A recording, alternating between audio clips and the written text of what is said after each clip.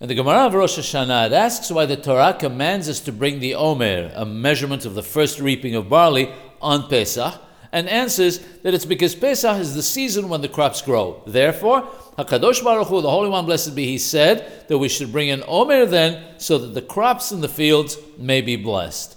The question is, if the purpose of bringing the Omer was to bring blessings to the crops in the field, why do we bring it on the second day of Pesach? The judgment on the crops is made on the first day of Pesach, and it would seem logical that the Omer should also be brought then. The answer to this question in Sefer Benayahu is as follows.